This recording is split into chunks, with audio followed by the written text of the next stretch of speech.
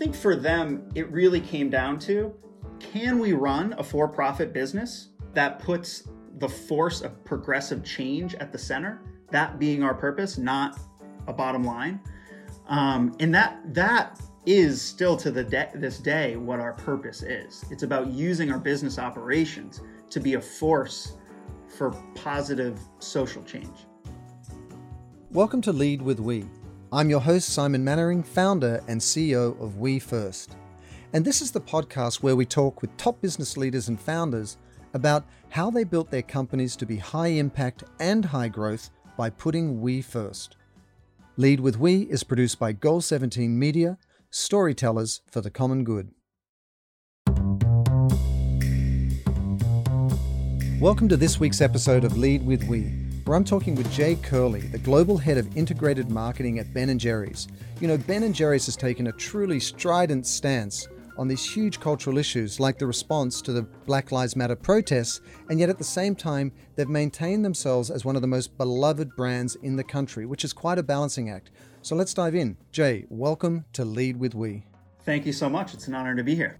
Tell us a little bit about your journey. How did you end up at Ben & Jerry's? Because that is a big life choice. It's sort of, the company really defines the type of individuals that work there, and the company's defined by those individuals. How'd you end up at Ben & Jerry's? I think to a degree, my journey here is like a lot of my coworkers, and part of what defines our culture is I really wanted to work at Ben & Jerry's because I wanted to work for a business that was really actively trying to progress the world for better.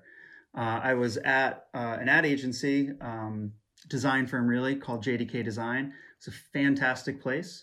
I think my professional upbringing at JDK was all around using design to create disruption in industries, using design to be provocative and get people to think differently. And I was working on the account side.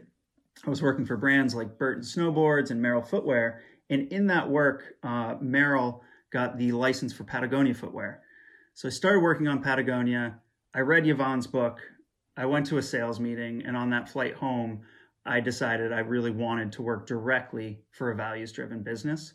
I also wanted to stay in Vermont, so, luckily I landed at Ben & Jerry's. It all triangulated. And tell me this, what's that first few days experience like at a company like Ben & Jerry's? You walk in and go, oh my God, they're doing something completely different? Or do you go, okay, this makes sense in terms of what I expected? You walk in and it's a brand immersion. The walls are bright. There's a slide in the lobby. There's dogs running around. There's ice cream, freezers here and there. How are you all not 300 pounds? That's the question I have. There is a gym in the back also. And so that helps. A very dusty gym. And everyone's like, no, I'm going to go and get some, whatever the flavor is. And so I walked into a company at Ben & Jerry's that has this rich history. Part of it was just like, ooh, don't fuck this up, get this right. The other part was, learning the nuances, understanding the people so that I can have an authentic impact. Yeah, there's always that moment where you've got to kind of merge with the culture inside an organization. And, Ben & Jerry's is a very different type of company. We all know it to be very activist in nature. And, on your website, you see that you're a social justice company that happens to make ice cream. How did that come about? Because every entrepreneur today wants to make a difference. Was it a function of Ben & Jerry themselves, and that's what made the company unique from the get-go? Or was it something that grew out of time? How did it come about? Yeah, I think the first is the nuance that honestly we're an aspiring social justice company. It's a journey. We have a long way to go also. But very directly, it is rooted on our co-founders' values and rooted in our co-founders' journey around entrepreneurship, right? So they ended up making ice cream because they were kind of failing at everything else, and they wanted to hang out together and have fun, and that felt like a good way to do it.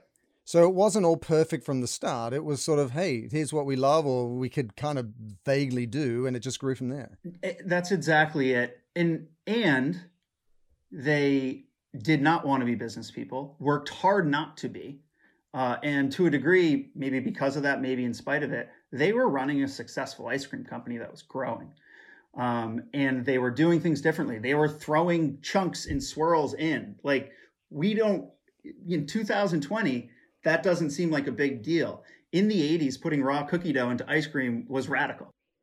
Right, right. It's the lack of self-censorship that Yeah, got them off the exactly. ground. And the And interesting thing is, they actually got to that point where they did not like that success. They were managing people. They were meeting with bankers. They were doing all the things that business people do that they just did not want to do.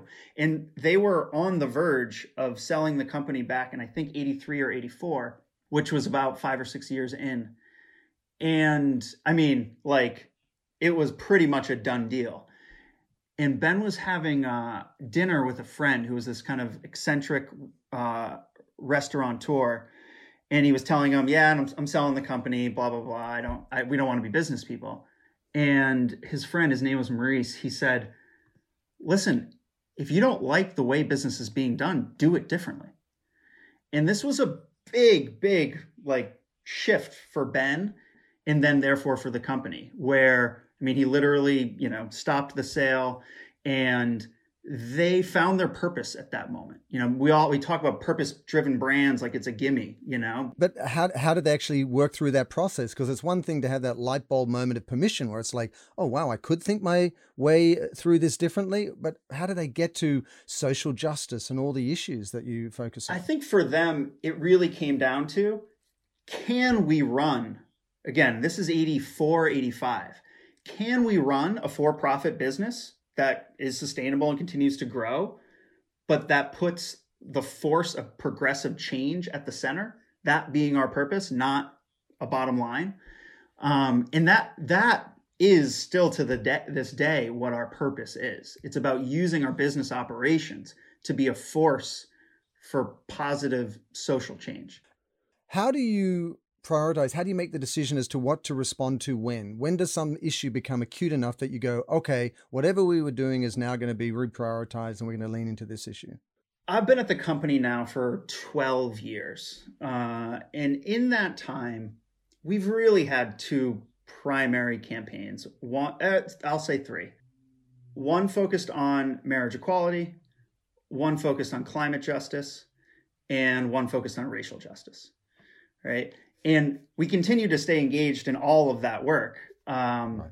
But what leads us to say, okay, this is going to be our primary focus, is about where we think we can actually affect impact and be part of either helping to grow and support a social movement to a place where it can have real substantial success, or be part of that moving it over the tipping point. Right, right. And so how does a brand think that through? Like, do you sit down consciously and go, all right, these are the issues we're committed to as a function of our purpose, and we're aware of how, acute these issues are, and therefore we're going to show up in this way? Or is it a function of the founders or a function of the culture? Just, how you go to market in your storytelling. It's really a function of a dedicated team working hard on it, and soliciting and engaging the right level of input with mainly the movements we're looking to support. So as it relates to racial justice in the US, after Michael Brown was murdered, our board of directors put together a group of really leading edge activists and great provocateurs that really helped Ben and Jerry's, our leadership team, our activism team, our marketing team, better understand the issues of racial justice in America. So this was back in, I guess, early 2015, I think. And that helped us to focus on, all right, how do we best engage in this issue? And then it has been a matter for us of working with different groups, with different NGOs, and building long-term relationships with them, understanding what their goals and strategies are, and then figuring out how we can use our business operations in service of those strategies.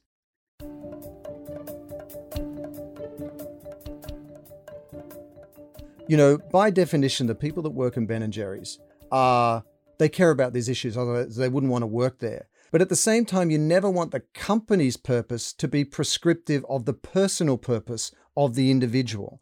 So how do you bridge between what people care about who work there and what the company commits to at any one time? Yeah, that's a great question. I think um, our company's purpose is rooted in our co-founders' values, right?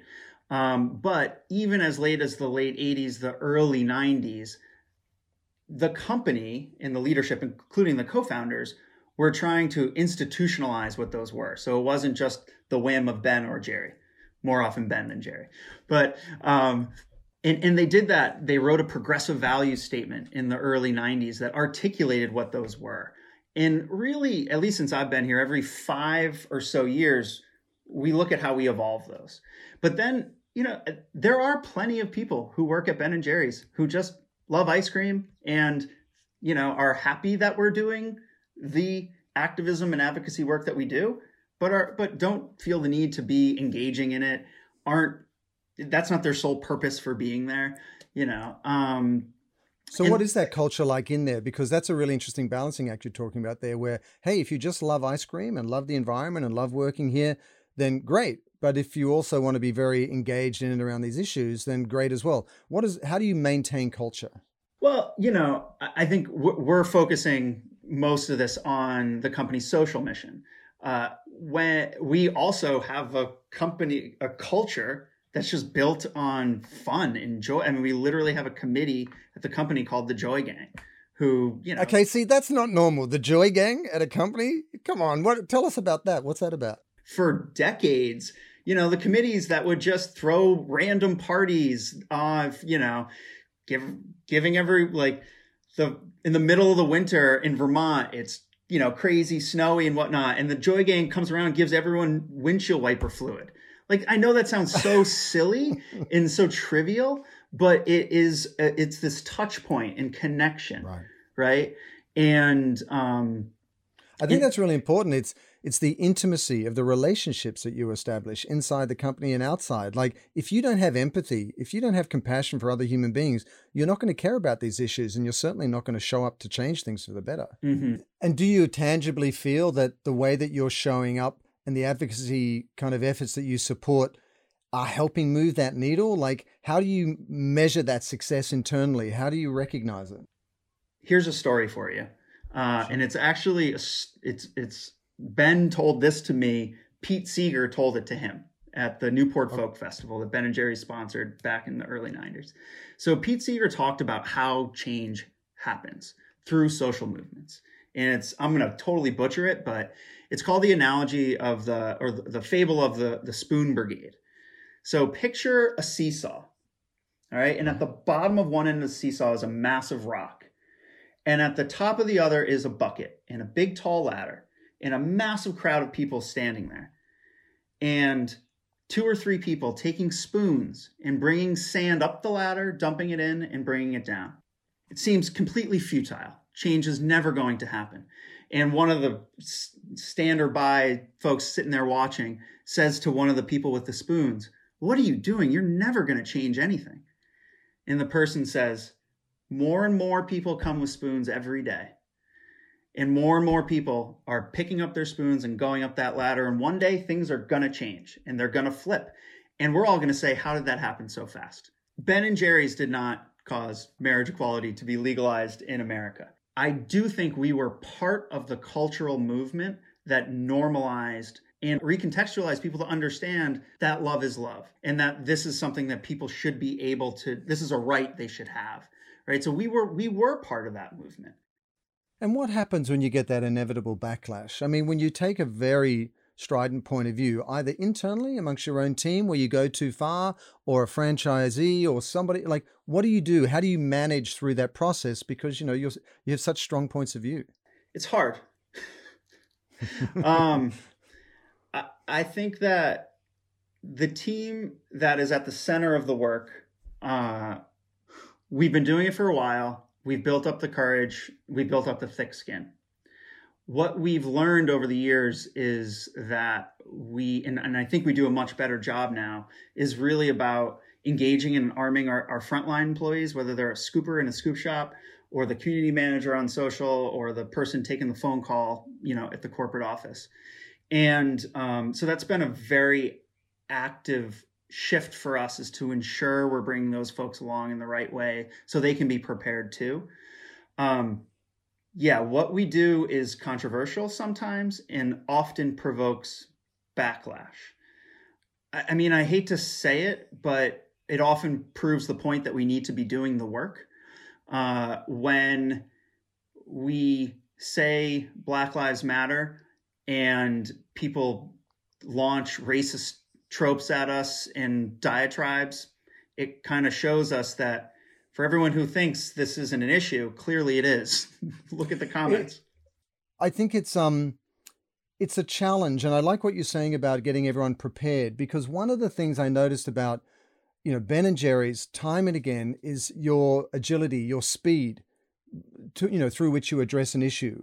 And there's a huge benefit to that, because when you're faster to market in response to an issue, you're not only seen to be self-assured and showing up in a way that's authentic to what your stated claims are, but also you capture all the earned media and you get all the benefit of amplifying that issue through the lens of your brand. And so whether it's Patagonia saying we're going to sue the presidents, or whether it's, Ben and Jerry's taking on white supremacy, you move so quickly. What's that process? What happens internally when something flares up, a cultural flashpoint, and you go? So we've been doing work around racial justice for 2+ years, specifically in criminal justice reform. We build campaigns in service of these movements, right? We launched a campaign 18 months ago with the focus around divesting from the broken system, the courts, the jails, the police, and investing in what is actually going to make communities healthier: economic development, housing, education, etc. So when George Floyd was murdered, we've been working in this space. We've been engaging in this space, and we were able to quickly respond in a way that hopefully was steeped in our experience trying to do this work, and was a little bit more poignant and specific than you saw other businesses saying, right? Yeah, I think that's really powerful, because I think sometimes brands today are waking up to the fact that they've got to kind of have a point of view on these cultural flashpoints. But what you're saying is it's far more important to work out what your core purpose is and bring that to life, irrespective of what's going on. And when these cultural flashpoints come along, well, then you can play a more meaningful role. That's exactly it. For us, we're not jumping on every cultural flashpoint.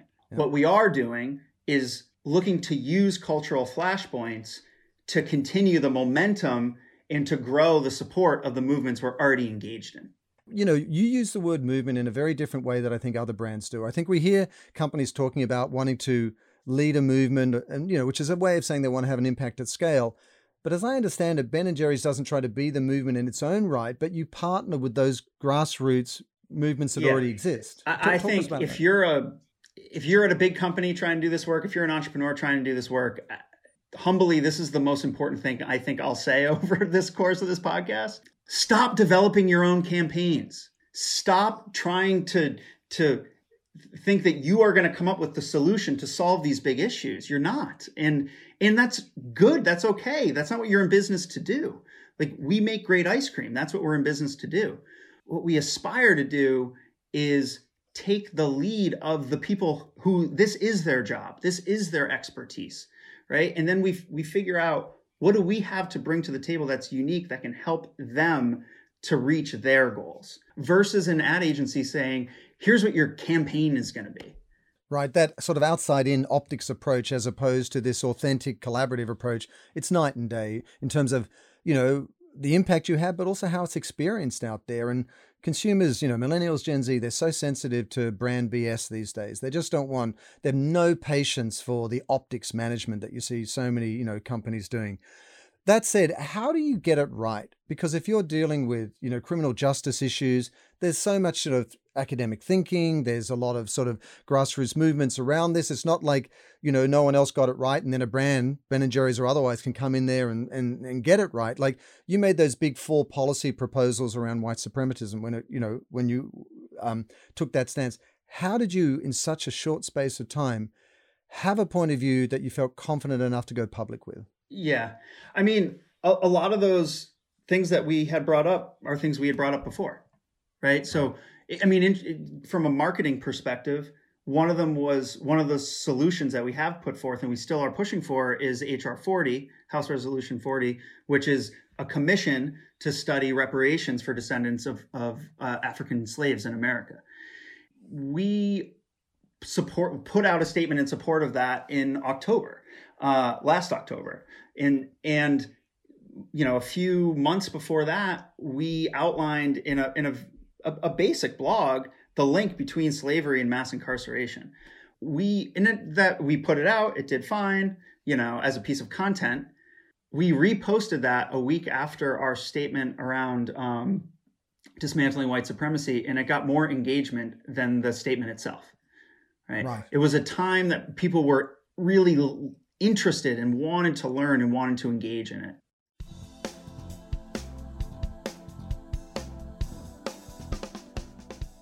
The other side of the coin when you're taking a strong stance is also holding yourself accountable. And I know your CEO, Matthew McCarthy, came out at one point and said, we're a white company in a white state. What do you do to kind of walk your own talk, and what changes do you make? The only thing I'd quickly caveat, and it's an important caveat, is we're a mostly white company in a mostly white state. Right? Because there are Black employees at Ben & Jerry's, people of color, and there are in our community. But it's interesting because those are words I used to say too. And I realize in saying that, yes, we're a vast majority white company, but by saying we're a white company, we've actually erased the few people of color that we do work with. Right. Absolutely. And so anyway, what we're doing, I think we've been really intentional around really trying to understand what the root causes of the issues around racial diversity, equity, and inclusion are at Ben & Jerry's. And certainly for a marketer, the process is slower than I would like, because it really is a process of kind of discovery and digging down to root causes. So we spent most of last year gathering the information to do the root cause analysis. We spent about the first 6 months of this year doing that root cause analysis. And now the next 6 months, we're now, I guess, 2 months into it, working on the solutions to it. For business people and for marketers in particular, it's really uncomfortable because I'm impatient and I want results now. But, it's interesting that it's so complicated, the issue too, because I think some companies almost fudge the math because a lot of the people of color are further upstream in their supply chain. And yet in their corporate offices and executive leadership, it's absent. So, how are you taking it up a level? Because if you're taking these issues on publicly, at a high level, how do you take your own internal behaviors to the higher level? Yeah, I think what we're attempting to do, at the highest level on our board, they've been real leaders on this, and we have a fairly racially and gender diverse board, and that was their own initiative, and they've pushed that and done a fantastic job with it. With Ben & Jerry's, to your point, this isn't just about how do we change the demographics of the employees in headquarters. Like, yes, that is a KPI we intend to change, but it's got to be much deeper than that. So we've actually been looking at 4 different areas of the company. One is our full supply chain. One is our franchise network, where there's a big opportunity for us. The other is the internal kind of employee culture. And then the last, and this is a very interesting one, is how do we actually change how we measure success and what KPIs are, right? So some are quite practical. How do we use our supply chain to address the racial wealth gap, right? Like, that's a pretty tangible thing that we can go after. We're marketers. We can build a plan. We are building a plan, and we'll go at it. Something like, how do we actually measure success differently? That's where I hope, and we're in the midst of doing it now, I hope that leads to some breakthrough thinking. And if you were to kind of, the biggest light bulb opportunity for you where you would make the greatest difference, where's that sort of access point? What is that pivot point where you think could make all the difference? As it relates to internal culture or external? Internal, yeah. Internal, I think this is specific to Ben & Jerry's in our business model, but I see the most opportunity as it relates to our franchise network and retail shops, because we have more of an opportunity to engage with more people, right? There's Right. 100 folks at our corporate office at Ben and Jerry's, whereas we have hundreds of scoop shops all around the country, and that's just the US. We have about double that globally. And how do you protect those various stakeholders? Because in a sense, I think a lot of business leaders out there, they want to play into these issues, but they're kind of scared. Like, how will the street respond if they're a publicly traded company? Or how will culture respond, especially at a time when the United States is so polarized? If you put your hand up in a strident way around a certain issue, it can feel unsafe. So how do you manage that? For us, we get courage, honestly, in being rooted in our values. And it sounds like a cliche, but to know that, or at least to have some confidence that we're on the right side of history. At least in my career at Ben and Jerry's, the biggest backlash we have faced as a company was when we supported marriage equality in 2009 and when we supported Black Lives Matter in 2016. But again, just whatever, 10 years on, 4 years on, I think we can look back and we know those were the right things.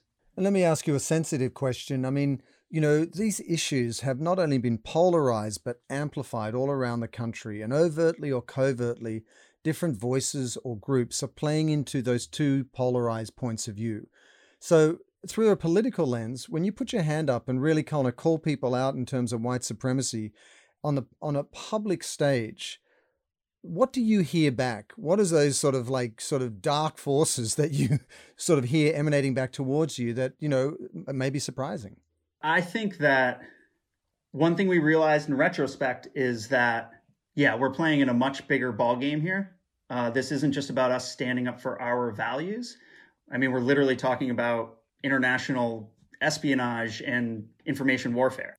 Over the last 2 years, we've realized that whether we like it or not, we're part of that ecosystem. And we saw that in retrospect, when everything came out about what was happening in the fall of 2016 as it relates to Russian hackers and troll farms and whatnot. They were amplifying the division within our Black Lives Matter statements. We were able to actually go back and find the bots, although we had no idea at the time that that was what was happening. I mean, it's crazy, right? I mean, as you say, we're all pawns in a much bigger game. It's easy to get, especially if you're younger and you're a social entrepreneur, to be really kind of swept up in this rare moment in time where business is given license to really play into these larger issues. But at the same time, how do you make sure you never lose sight of the fact that you got to stay in business? I mean, it's kind of like, oh, wait, did anyone make any ice cream this week? How do you balance that? The co-founders and the leadership back in the late 80s balanced that by making a 3-part mission. We have a 3-part mission. Product mission to make the best ice cream in the world. I'm simplifying. Economic mission, give a fair return to our stakeholders, and a social mission, which was to use the business in service of social progressive change. Now, again, in the late 80s, that was absolutely radical. These days, it's like, oh yeah, I learned about that in business school or whatever it might be. But we operate the business balancing those 3 missions as it relates to resources, investment, and whatnot. And if we don't continue to make and sell the best ice cream in the world, we're not going to be able to do the important activism and advocacy work. And how does the data there, how does that break out in the sense that, you're going to polarize some of your audience?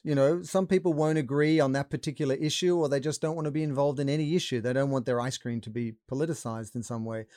Do you find it's the deeper loyalty of the loyalists that actually maintains the financial strength of the company? Or is it you widen the net and you bring more people into the tent in a sense? It's 100% both, And again, this is a basic marketing brand building. It's about building penetration and loyalty. We can do both of those things, or I'd rather say both of those things are a consequence of our activism and advocacy work. Right? They're not why we do it, but we do grow penetration and we do grow loyalty because of that work. Jay, it's so hard to look around us right now and not feel a little disheartened by the direction the country's going in, or how quickly we're solving for some of these issues. But as you said, with the right to marry someone you love, it can turn very quickly.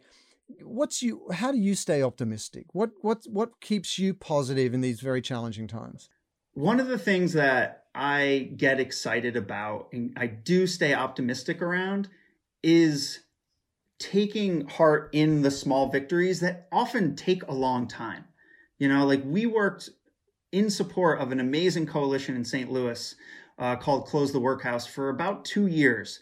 They have been working for well over a decade to close what is a wasteful and racist jail in St. Louis.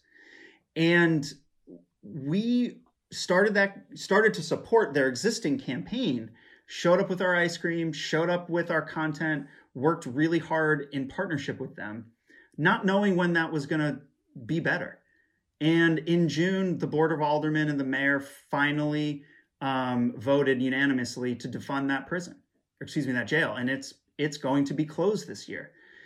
And the impact that that's going to have on the poor and the marginalized folks of St. Louis, who are often locked up because they couldn't afford bail, that's where I get my energy from. I look and I say, all right, let's get to work. Let's roll up our sleeves. What are we going to be doing? And it gives me the energy and the optimism that it is going to continue to get better. Jay, thanks for the work, and thanks, to Ben and Jerry's for giving all businesses an example to follow. And, here's to making a greater impact together that much more quickly. Yeah, thank you. It's I appreciate the time to dive in a little further and, really encourage other businesses to engage in the work. You're never going to be ready, but just take a step. Thanks for listening to this week's episode of Lead with We, where I spoke with Jay Curley, the global head of integrated marketing at Ben & Jerry's, who shared with us how a brand can take on an important and complex issue like racial justice, and how you can build a brand movement that truly makes a measurable and meaningful difference, and how a company can navigate that delicate balancing act between doing good and doing well, not just today, but over the long term. If you'd like to subscribe to Lead with We, you can find us on Apple, Google, or Spotify. And please recommend it to your friends and colleagues so they too can become a purposeful and profitable business. And if you'd like to learn more about how you can build a purposeful brand, check out wefirstbranding.com, where we have lots of free resources and case studies. See you on the next episode of Lead with We.